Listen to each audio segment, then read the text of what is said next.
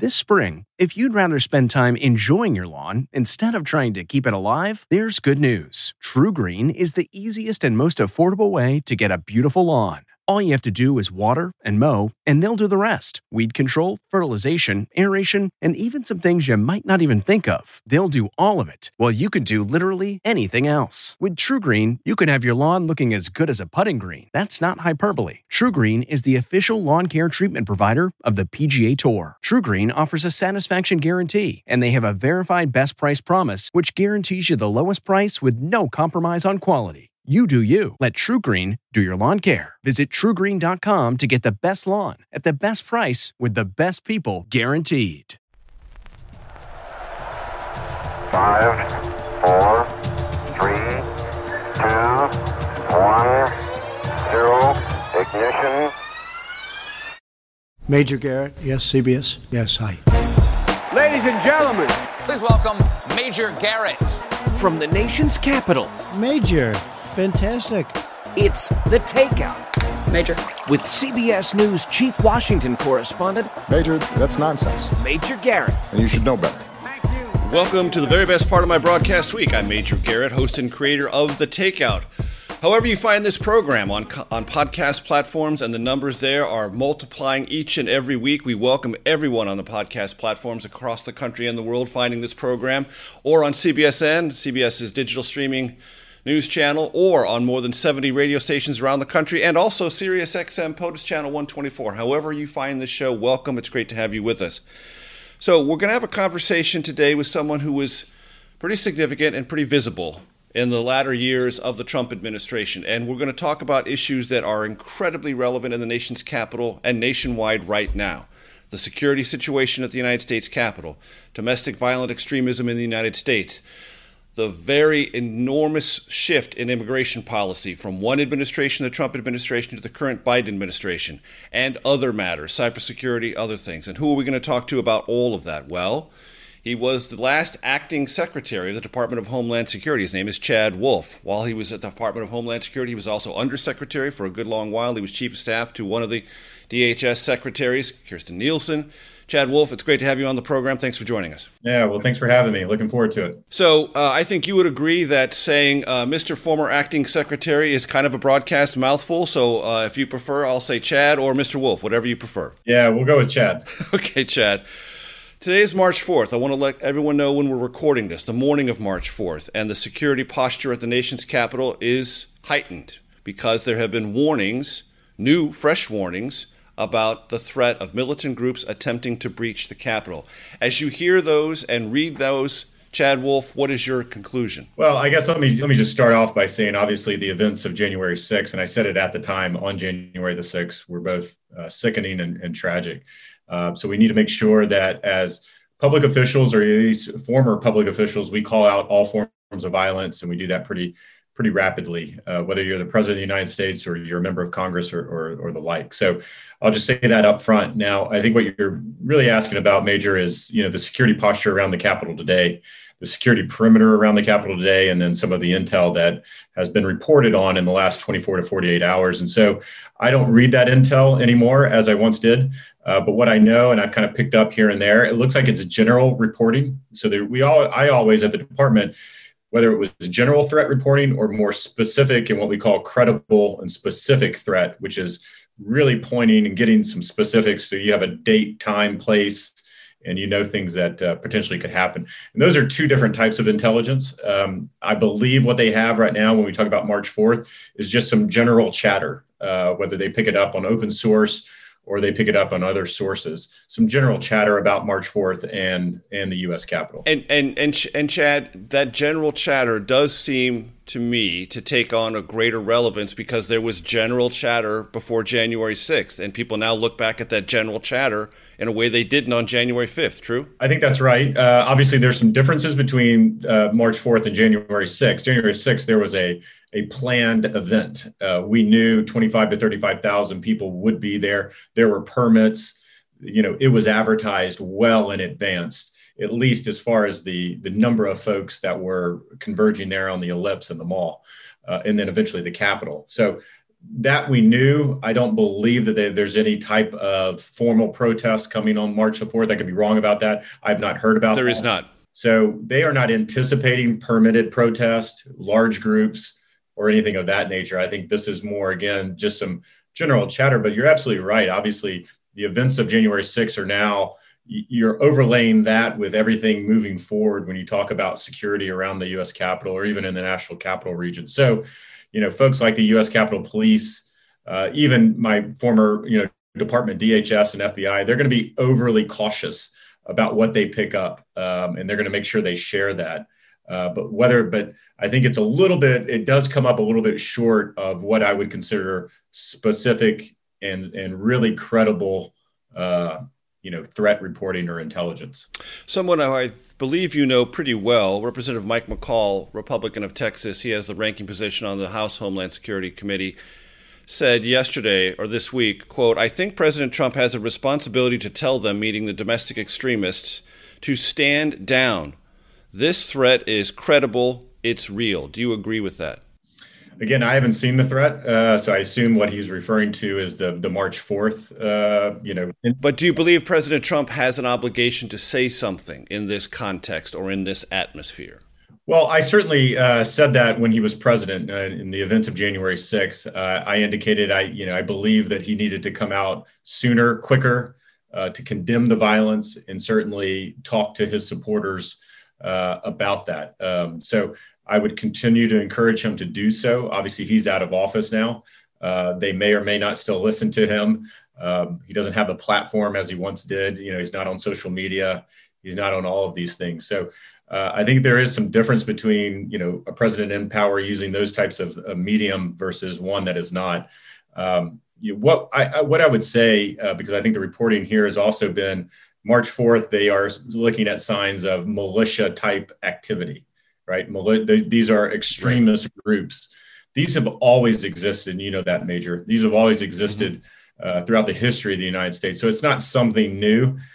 Could they be more emboldened now, or could they be more or have a higher visibility because of social media? Well, that's certainly the case. And of course, everyone's certainly more on alert given the events of January the 6th as well. To that point, Chad Wolf, former acting Secretary of the Department of Homeland Security, is our special guest. This week, the FBI Director Chris Wray testified that domestic terrorism, this is his set of words, quote, is metastasizing across the country. Anyone who has any experience with cancer, either to read about it or to experience, knows metastasizing is a very bad thing. Do you agree with that general assessment that it is metastasizing, domestic violent extremists and terrorists are metastasizing across the country? I would generally agree with that. I'd have to understand exactly the context he was saying it in, but generally so. I mean, before I left DHS, we put out a Homeland Threat Assessment, the very first one, which is a public document where we talk about the threats of domestic terrorism and violent extremists to the U.S. and how it's a growing threat within the homeland. So we've certainly seen that, and we've seen the shift, at least I did at the department, away from foreign terrorist organizations, FTOs, that we saw on 9/11, and more of that homegrown domestic terrorism. Now, why is it metastasizing? Why do we see an increase in it? One, because the U.S. has done a very good job about fighting ISIS and Al-Qaeda and others in theater and cutting off their ability to reach the homeland. So now you're getting more and more folks inspired over the internet, and social media and the internet has really exploded this ability to foster these extremist views in lone offenders or small groups, which is, again, what we said is the biggest threat now facing the homeland. So the rise in social media, the rise in the internet has allowed, the domestic terrorism threat here in the U.S. to really grow in a way that it hasn't been, let's say 15 years ago. I'm going to set you up. We've got about a minute to go before our first break, and I'll let you launch into this, and then we'll pick it up on the other side of the break. But there is a term that I've come across, accelerationists. And they have been described to me as people who are domestic extremists who want to accelerate a civil war in this country or violence. Oath Keepers, 3%ers, Proud Boys, Boogaloo Boys, and the like. Take 40 seconds, and then we'll take a pause, and you can finish more on the other side. Begin to educate my audience about what this actually means. Yeah, again, these are, extremist groups that we see mainly on the right, but from a militia standpoint, that certainly just they want a different form of government. They want to maybe overthrow the government, but they want a different form of government at the end of the day. It's not necessarily very different than anarchists. They come about some of their aspirations and goals in a different way and from a different view, but both are very unhappy with current government of the United States.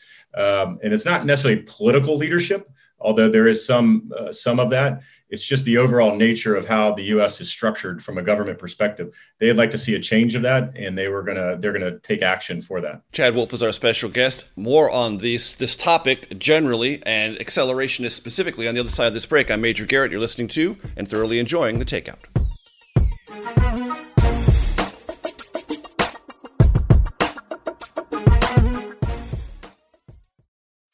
You can host the best backyard barbecue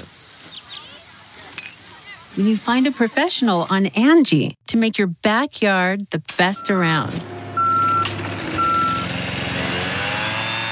Connect with skilled professionals to get all your home projects done well. Inside to outside, repairs to renovations. Get started on the Angie app or visit Angie.com today. You can do this when you Angie that. From CBS News, this is The Takeout with Major Garrett. Welcome back. Chad Wolf, the last acting secretary of the Department of Homeland Security of the Trump administration, is our guest. Chad, continuing this conversation about accelerationists, Proud Boys, Boogaloo Boys, Oath Keepers, 3%ers, they were there on January 6th. What does that tell us? What ought that tell us about any nexus, implied or real, between them and the Trump movement? Well, again, I think these are different groups that certainly identify with a certain political ideology. Again, I don't want to keep going back to it, but I will. What we saw, obviously, during the summer in various cities around the country was a different type of movement. It was Antifa and anarchists that identified with a different type of political ideology at the end of the day. And so I think we need to be careful. My position at the department, and that continues to be the department's position, is we need to make sure that we call out violence across the spectrum, far right, far left, everything in between. And I think there is some perception, because there wasn't a lot of individuals, elected officials during the summer really calling out what was occurring, that in some ways, did that help fuel what occurred in January? I don't know that it did, but there is some criticism on that front. And I understand that, because I was out there very visible during the summer talking about calling out violence, as I was on January the 6th. So I think that's important that we do it across the front. I would say I think what most people want to see is more prosecutions, more investigations into these groups. And that's certainly led by the Department of Justice as they do that. Based on your knowledge then and now, was Antifa involved in any significant way in January 6th? I don't have any information or intelligence that says that they were. But again, I stopped looking at intelligence shortly after January the 6th when I left. And you left on January 6th. Why? Was it in direct protest to what the president did not do? No, I stepped down on January the 11th as acting secretary. It wasn't necessarily for a variety of different reasons, one of which was the authority of the acting secretary, my authority, and the individual that held that spot before me was being challenged, and we were losing court cases pretty regularly. So I wanted to make sure the department was set up as they were transitioning to a Biden administration to make sure that things were not continuing to get litigated over time. So I thought it was the right time for me to step down at that point. So for those who are trying to figure out what happened on January 6th at the department before January 6th, right. Was there a conversation about designating January 6th, because as you mentioned earlier, it was a planned event, as a special security event?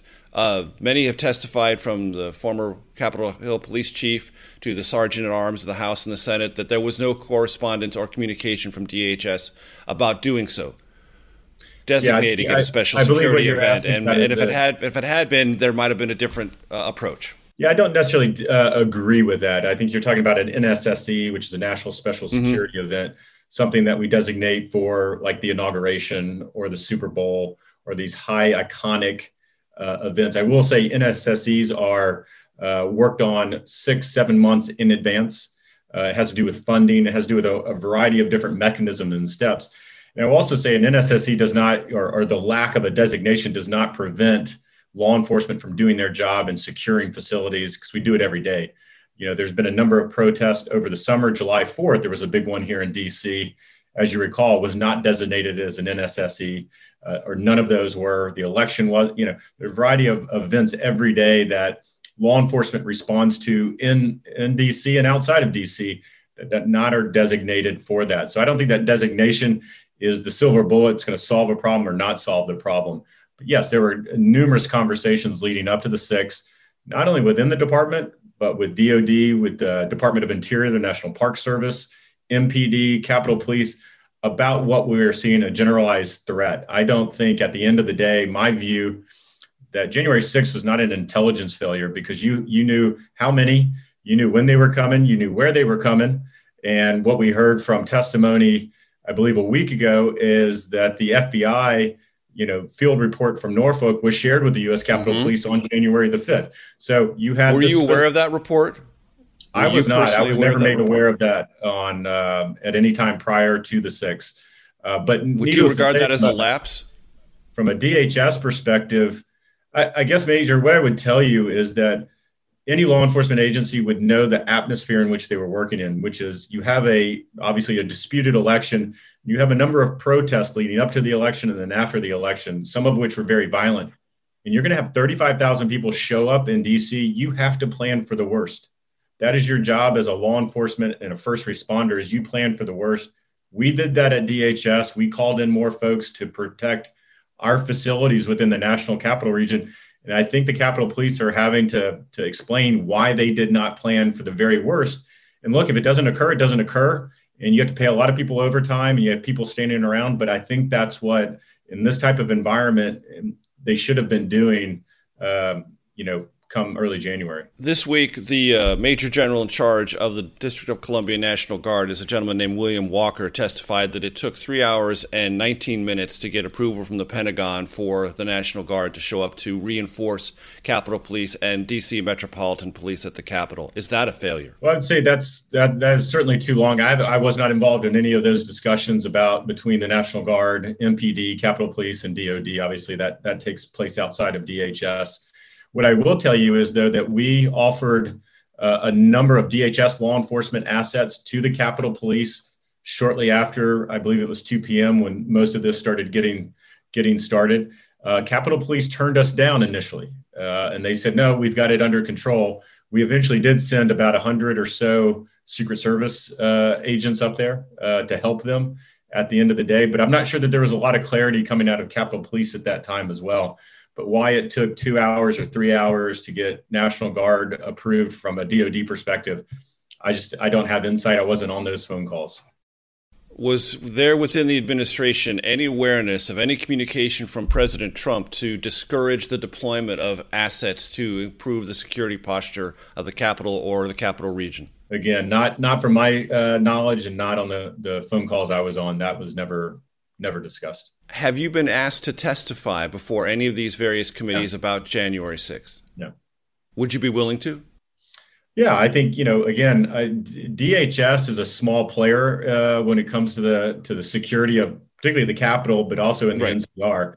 Obviously, our Federal Protective Service sent out some guidance to their law enforcement partners, as well as our Intelligence and Analysis Division sent out intel. So I think, the biggest thing that I think DHS did testify yesterday, I believe it was, an intelligence and analysis official. That's really what DHS is. How do we provide information to our state and local partners? And we are a consumer of intelligence, just like most folks are. And then we do some open source collection as well. And then we share that. But I think all of the outside of the FBI Norfolk bulletin, I think the general information that was being shared was just a general heightened threat environment. And then you need to scale up your protective measures accordingly. And we certainly did that at DHS. And then I think, others will have to question and answer why they didn't do that as well. I'm interested in the fact that you said this was not an intelligence failure, because one of your former colleagues at DHS, Ken Cuccinelli, described it exactly as that, an intelligence failure. So was it an intelligence success and an operational failure? Yeah, again, Ken, I respect Ken. I didn't hear those comments.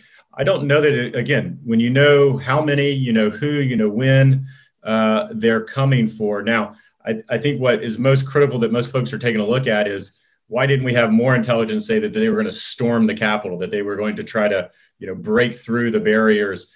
You always want that type of granular intelligence for any type of law enforcement operation. Would love to have that. And if it was out there to that level of degree and clarity and credibility, and that wasn't shared, yes, I would say that is a failure. That's not what occurred here in my understanding of it. So when I say it's not an intelligence failure, it's because there was a lot of intelligence there. I think it was a lack of planning. It was a lack of execution of a plan, if one was in place, that did not occur at the end of the day, where we know a lot of other facilities around DC were heavily protected and fortified, except for one. So a phrase that was memorable in the 9/11 Commission report might apply: a failure of imagination. Chad Wolf is our special guest. I'm Major Garrett. You're listening to and watching, and as always, enjoying The Takeout.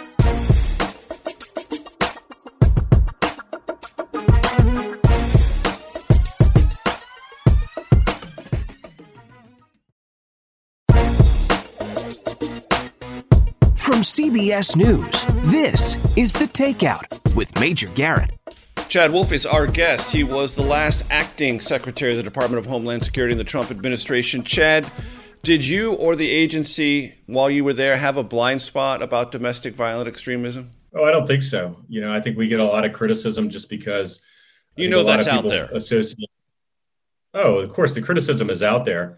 But I will say, starting all the way back in September of 2019, we put out a strategy. I was in the policy office as the acting undersecretary at that point, where we talked about violent extremists, where we talked about white supremacy, where we talked about terrorism prevention and the like, which is focused here domestically. We were talking about that after the shooting in the Walmart in El Paso and Dayton and other places around the country that occurred back in 2019. So the department was very vocal. It didn't get any pickup. It didn't get any play from most of the media. Most of the media at that time was just focusing obviously on what the president was saying or not saying, and the criticism there. And a lot of the department's actions were going unnoticed and not reported on. We followed that up with grant programs. We followed that up with Chad, let me stop you right there. Would it have helped if the president had vocalized some of the things you were talking about? I'd say it always helps. I mean, the president's got a huge platform. So whether it's President Trump, President Biden, or others, if they're able to amplify anything, a lot of folks are listening to the president versus perhaps an individual cabinet department.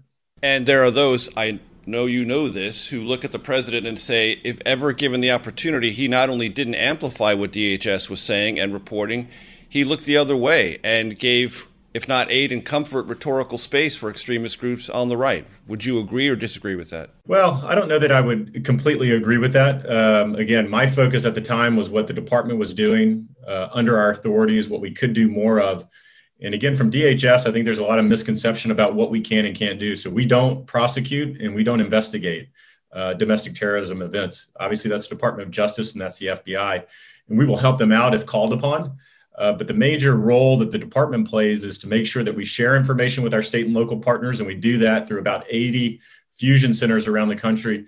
And then that we are doing more preventative measures. And we have a $10 to $20 million grant program that we give to folks in different communities around the country to hope to identify individuals that are prone to radicalization, to violence. And how do we off-ramp them? And how do we talk to these individuals so they don't get to that point to where they're committing these acts? So that's what the department does. And that's what I was focused on. And that's what we talked about in our strategy. And that's what we talked about in the Homeland Threat Assessment, which came out in October of 2020. We're going to get to immigration in just a second, but one last place I want to talk about, which is Portland, Oregon. And I want to talk about something you raised earlier, which is extremists on the left. And Tifa, you mentioned.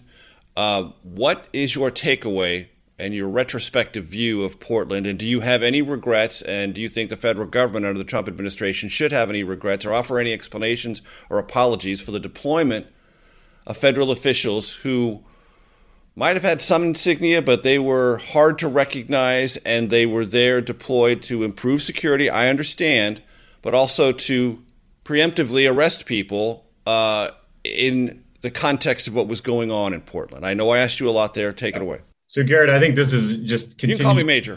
Yeah, sorry, Major. It just continues to be a misconception and just a false narrative about that. I think a lot of what you just said has been debunked over time. I've done congressional hearings on this. I've talked excessively with the press. I think our measures there in Portland, you have to understand what was going on in Portland. Very different than DC or any other country, any other place. We had a facility, a courthouse. So you had a federal building, much like a Capitol. Obviously, it's not a Capitol, but it is a federal building where judges, prosecutors, and others went to work every day. That was being burnt down and destroyed by violent extremists. There are some similarities to January 6th. Same thing occurred. You had a federal building trying to be destroyed by violent extremists. We had local officials who were not doing anything. They told their police, stand down. Local police was doing very little to stop these individuals. They were amassing across the street, 10 feet across the street from the courthouse every night between midnight and 5 a.m., explosives and other things going on at this building. So absolutely, it's our job as law enforcement, DHS law enforcement, we have authority to protect that building, and we had to do that. So this idea that we're somehow heavy-handed, or the criticism is we instigated more violence, I think that notion is absurd on its face, that somehow law enforcement doing the job that Congress told them to do is somehow instigating violence. Protecting a federal courthouse from being burned down is somehow instigating violence. You talked about some of the insignia and some of the perhaps uniforms that they wore. These are folks that are trained in riot control in big crowds, and some of them come from the border because they operate in that environment at ports of entry and other places that get rushed from the border. So they have that type of training. This is what they wear every day. So when we deployed them, they came with their uniforms. We tried to switch out their uniforms quicker. We just weren't able to do that in a timely manner. You talked about proactive arrest. Again, when you have individuals committing acts of violence, criminal acts in most cases, and no one's arresting them, they would simply walk across the street and say, you can't touch us because we're off of federal property. Usually in every other city, you have local law enforcement arresting people on the spot. They weren't doing that in Portland. So we used our authority, and we do have the authority to arrest people off federal property as long as it's adjacent to the federal property. And so we did that in a handful. I think it was under 6 times and did that. And I know a couple of those have made the news about that. But this is, I'm actually extremely proud of what we did in Portland. I think history will judge what we did. Of course, we could have always improved. There's always things that you could do better in hindsight. But I think the congressional hearing that we had in July, I think it was late July, proved that what we did was correct on multiple fronts. Did leftist extremists corrupt what were going on during the day in Portland, which were, as the community often said, peaceful protests? Yeah, and I said that repeatedly. I must have said that 50 different times, which is throughout the day and even into early evening up until about 7 or 8 o'clock, there were peaceful protests right in front of that courthouse, right across the street in the park, which went on. And you didn't really hear any news about that because they occurred. There was no violence. Everything was fine. And DHS law enforcement officers actually protected some of those folks, exercising their First Amendment right. We had no issues with that. We didn't deploy. All of our officers during the day are inside the courthouse. You didn't even see any of them. It was only when it got really, really violent, again, between about midnight and 5 a.m. every night for about 60 or 70 nights in a row, you had multiple IEDs being thrown at officers at the building, fireworks, lasers shown in their eyes. You have some law enforcement officers that are going to have permanent eye damage because of the lasers put in their eyes. So it was only during those period of hours during the night where we would deploy, where we would make arrests, and you would see some of that video. And if, I'm sure you can Google and your listeners can Google a lot of the video of that time. It's pretty pretty graphic. From your vantage point, was the 2020 election a free and fair presidential election?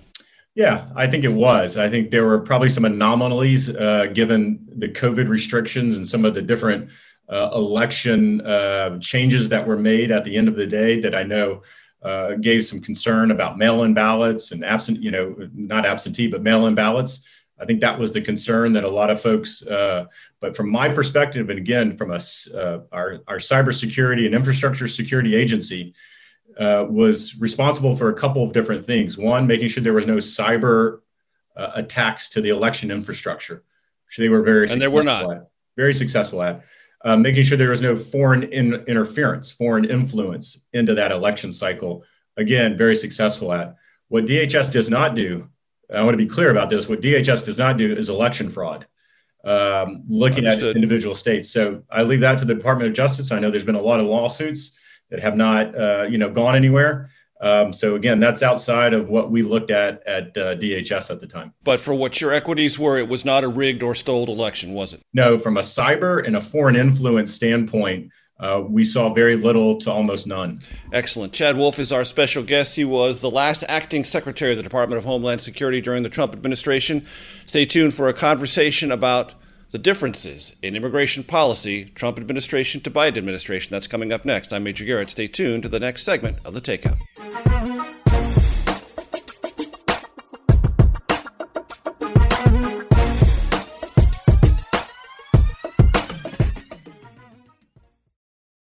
Getting the smile and confidence you've been dreaming about, all from the comfort of your home, isn't a total mystery with Byte clear aligners. Just don't be surprised if all your friends start asking, "What's your secret?" Begin by ordering your at-home impression kit today for only $14.95. Byte clear aligners are doctor-directed and delivered to your door. Treatment costs thousands less than braces, plus they offer flexible financing, accept eligible insurance, and you can pay with your HSA FSA. Get 80% off your impression kit when you use code WONDERY at Byte.com. That's BYTE.com. Start your confidence journey today with Byte. From CBS News, this is The Takeout with Major Garrett.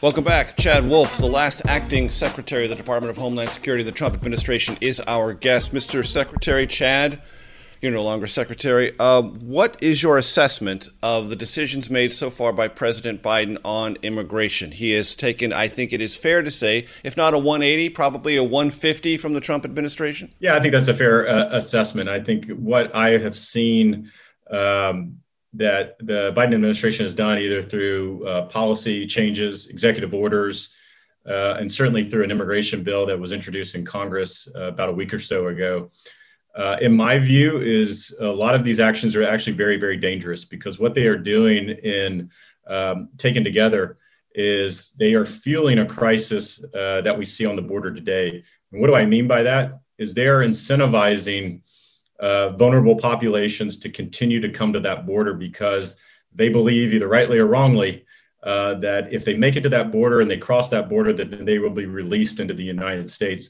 whether or not they have a legitimate claim of persecution, asylum, or not. Their goal at the end of the day is to get released into the border, into the interior of the United States. And look, I think a lot of them are coming because there are dire economic conditions, both in Mexico and Central America. I sympathize with that. And there is a right way to come if you're looking for economic opportunities. And it's not to claim asylum, which we know is not used for that purpose. Right. One of the differences in policy is under the Trump administration, if you came to the border as an unaccompanied child, you were expelled, right, and you did not have a hearing for an asylum claim. Should the Biden administration return to that? The Biden administration, as you've heard, says that's just simply inhumane. That's not who America is. Should it return to that policy? But they're doing that today, to be clear, Major. So any unaccompanied child from Mexico is getting returned back to Mexico within hours. What they are simply saying is any child from Central America, Honduras, Guatemala, or El Salvador, who comes all the way through Mexico, makes a very dangerous journey and makes it to the border, those are the individuals they're not returning. And so, is that wrong? Well, again, what you're doing is you're fueling a crisis. You're sending a signal to every trafficker, smuggler, and cartel that pick up a kid, get them to the border, they will get in, because there's no immigration, mechanism to deal with these folks. So whether it's MPP, which is our Migrant Protection Protocols, or the Title 42 Authority, which is a public health authority, to be clear, it's not an immigration authority. So what the Biden administration has said is there is a public health order from the CDC that says these types of groups really shouldn't stay in Border Patrol custody because of the COVID environment. But the Biden administration has said, we'll enforce that on single adults. We may enforce that on some population of families. We're not endorsing that or imploring that at all with children. So either there's a public health emergency and it applies to everyone, or it should apply to no one. Instead, they're picking and choosing which populations to apply it to. You know as well as I do, Chad, that the Biden administration has a very hard time with the word crisis. Many critics say there is a crisis. The numbers are going up. As I read this morning, there are children being held 77 hours in detention facilities. That's 5 hours longer than permissible under U.S. federal law. Is there a crisis, and is the Biden administration, negligent in acknowledging it? I do believe there's a crisis, and I could point to a dozen different reasons on why there is a crisis. I mean, you have HHS building tent facilities. You have DHS looking at building tent facilities, which I know because we did it in 2019.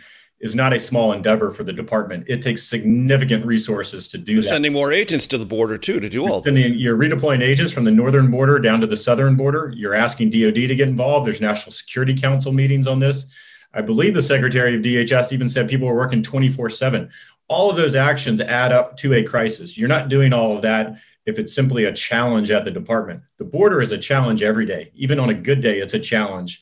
You're in the middle of a crisis because you have numbers skyrocketing, whether it's UACs or families or even single adults, and there's no end in sight. You have to remember January and February are historically low traffic months because of the weather and how cold it gets in the desert. You get into March, April, May, these are the high traffic months, into June, historically, that we have seen. So we're not even there yet. So you're going to see higher and higher numbers, and you're going to see more and more of that, what we call the catch and release. Individuals coming across the border, picked up and then released. And then we saw obviously cases of some of those migrants testing positive for COVID in Brownsville, Texas, just some reporting over the last several days. So there's a number of things that are concerning here. And I agree. I think they need to be straight with the American people. There's a crisis going on at the border. And, you mentioned some of the facilities and some other things that were going on, 72 hours in Border Patrol custody. I just, go back to 2019, we had probably any number of 24 members of Congress down on our facilities with pictures and with cameras. And I would say, how many have visited to date? None. What does that mean to you?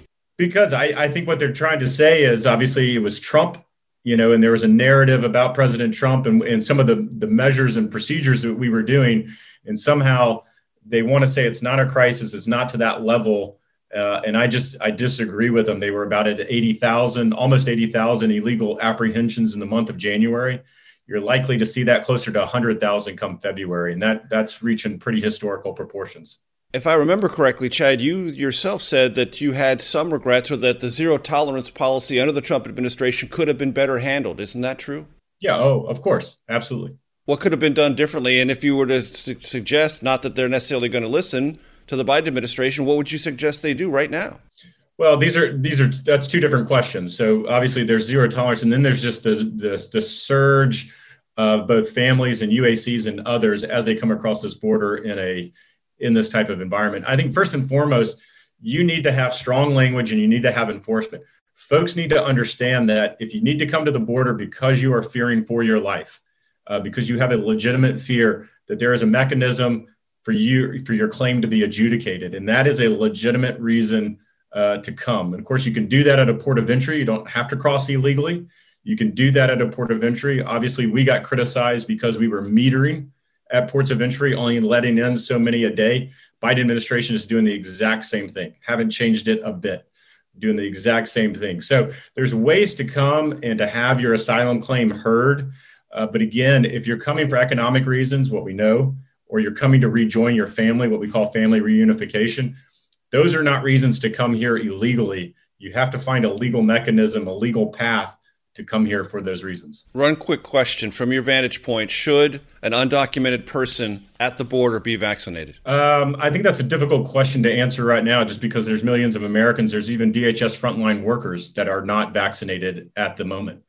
So we need to make sure that we take care of Americans, and particularly our first responders, as they come into contact with these individuals. Real quick, I've got about 35 seconds. This week in Holtville, California, 13 migrants were killed in a tragic accident. They came through a hole in the brand new reinforced border wall. Right. Does that tell us that the border wall itself is futile? No, absolutely not. Again, a border wall system is designed for that impedance and denial. They'll have to see exactly how this particular breach occurred and picked it up. And I know they've gone back to the videotape to look at that. But there is no border wall system that is impenetrable. The bad guys are going to find ways to take down portions of the wall. What you want to make it is harder and harder and more difficult to do that so that you're able to respond in a more timely fashion. That's what the border wall system is designed to do. Not only that physical infrastructure, but the cameras, which they're looking at, which they've been able to piece back together.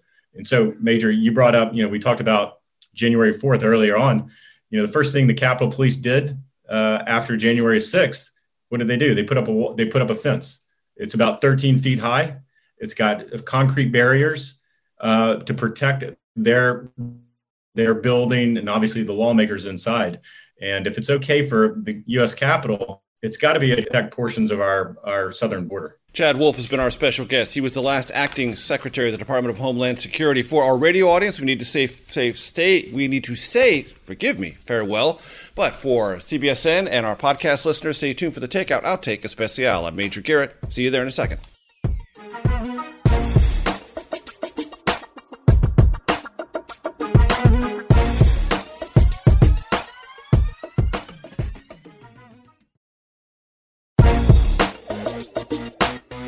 From CBS News, this is The Takeout with Major Garrett. Welcome back. I'm Major Garrett. This is your Takeout Outtake Especial. Our special guest, Chad Wolf. He was the last acting secretary of the Department of Homeland Security in the Trump administration. Mr. Secretary, Mr. Acting Secretary, Chad, as we've been saying, a philosophical question. I know you've heard it. I just haven't had a chance to ask it to you. It has been said by those who advocate on behalf of undocumented immigrants that no human being is illegal. Philosophically, what do you think about that? Well, I think the way that I would answer that is individuals trying to enter our country illegally, should be apprehended and should be processed accordingly. So this idea that you have individuals coming into the country, have no legal right to be here, and that they should just be led into our communities without any screening process, without any immigration. I mean, it's why we have immigration law. It's why we have the Immigration and Naturalization Act.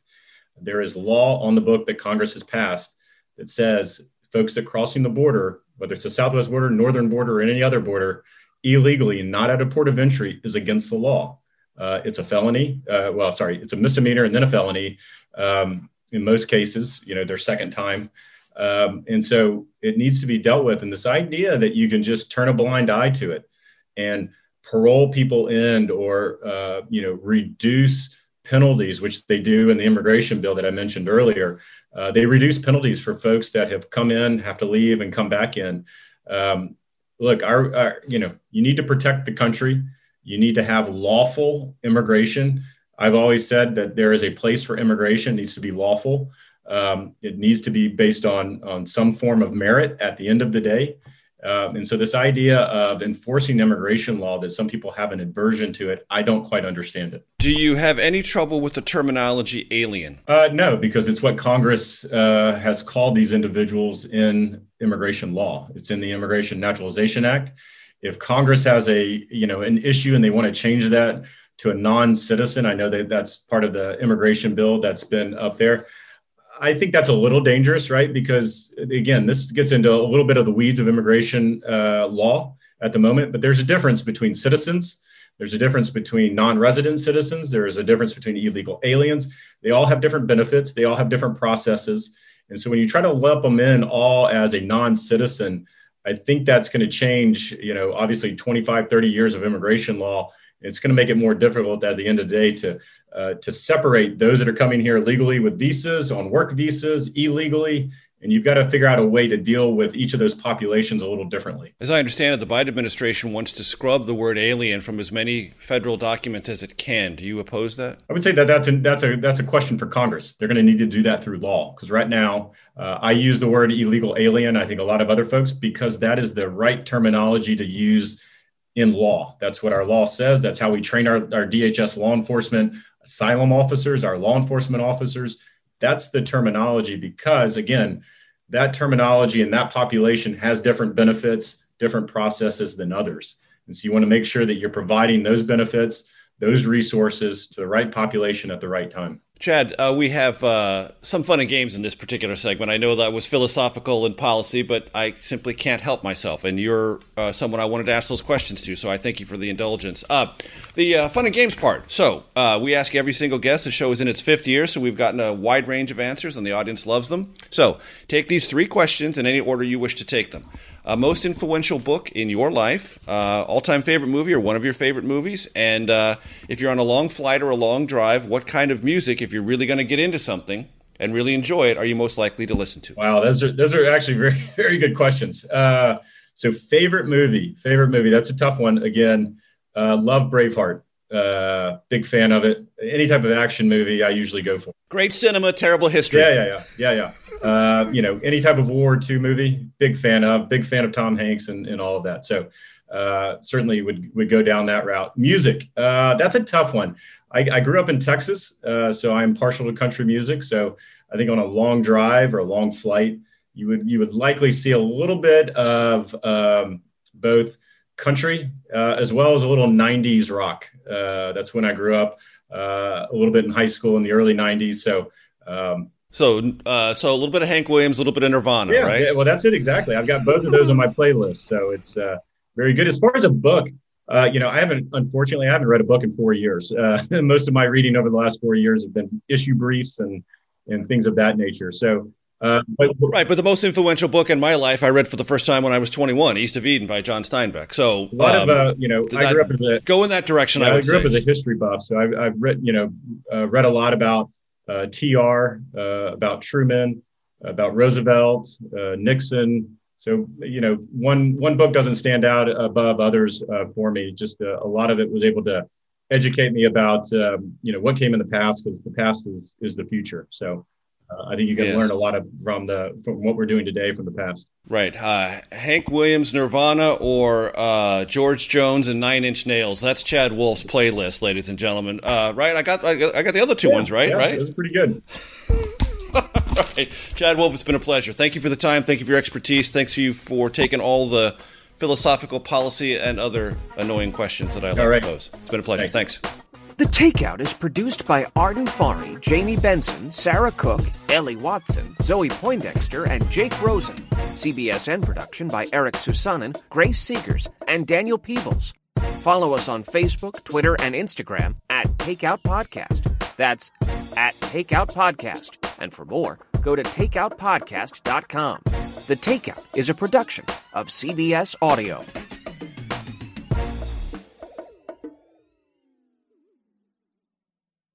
If you like The Takeout, you can listen early and ad-free right now by joining Wondery Plus in the Wondery app or on Apple Podcasts. Prime members can listen ad-free on Amazon Music. Before you go, tell us about yourself by filling out a short survey at Wondery.com/survey. The Hargan women seemed to have it all. We were blessed. My mom was amazing. But detectives would soon discover... Inside the house, there were the bodies of 2 women. A story of betrayal you would struggle to believe if it wasn't true. I am just praying to God, this is a sick joke. From 48 Hours, this is Blood is Thicker, the Hargan Family Killings. Listen to Blood is Thicker, the Hargan Family Killings, starting May 8th, wherever you get your podcasts.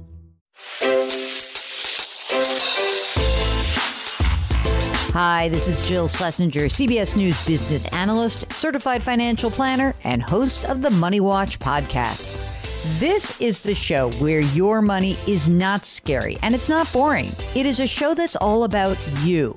It's your questions that make it possible for me to provide unconventional and entertaining insights on your money, and maybe more importantly, on your life. I'm going to be your financial coach, someone who brings common sense and an insider's perspective on how to manage your money and your emotions. And I promise we are going to have a little bit of fun along the way. Have a question from retirement to career changes to college funding? Just send us an email at askjill@jillonmoney.com. Follow Money Watch wherever you get your podcasts. You can listen ad-free on the Amazon Music or Wondery app.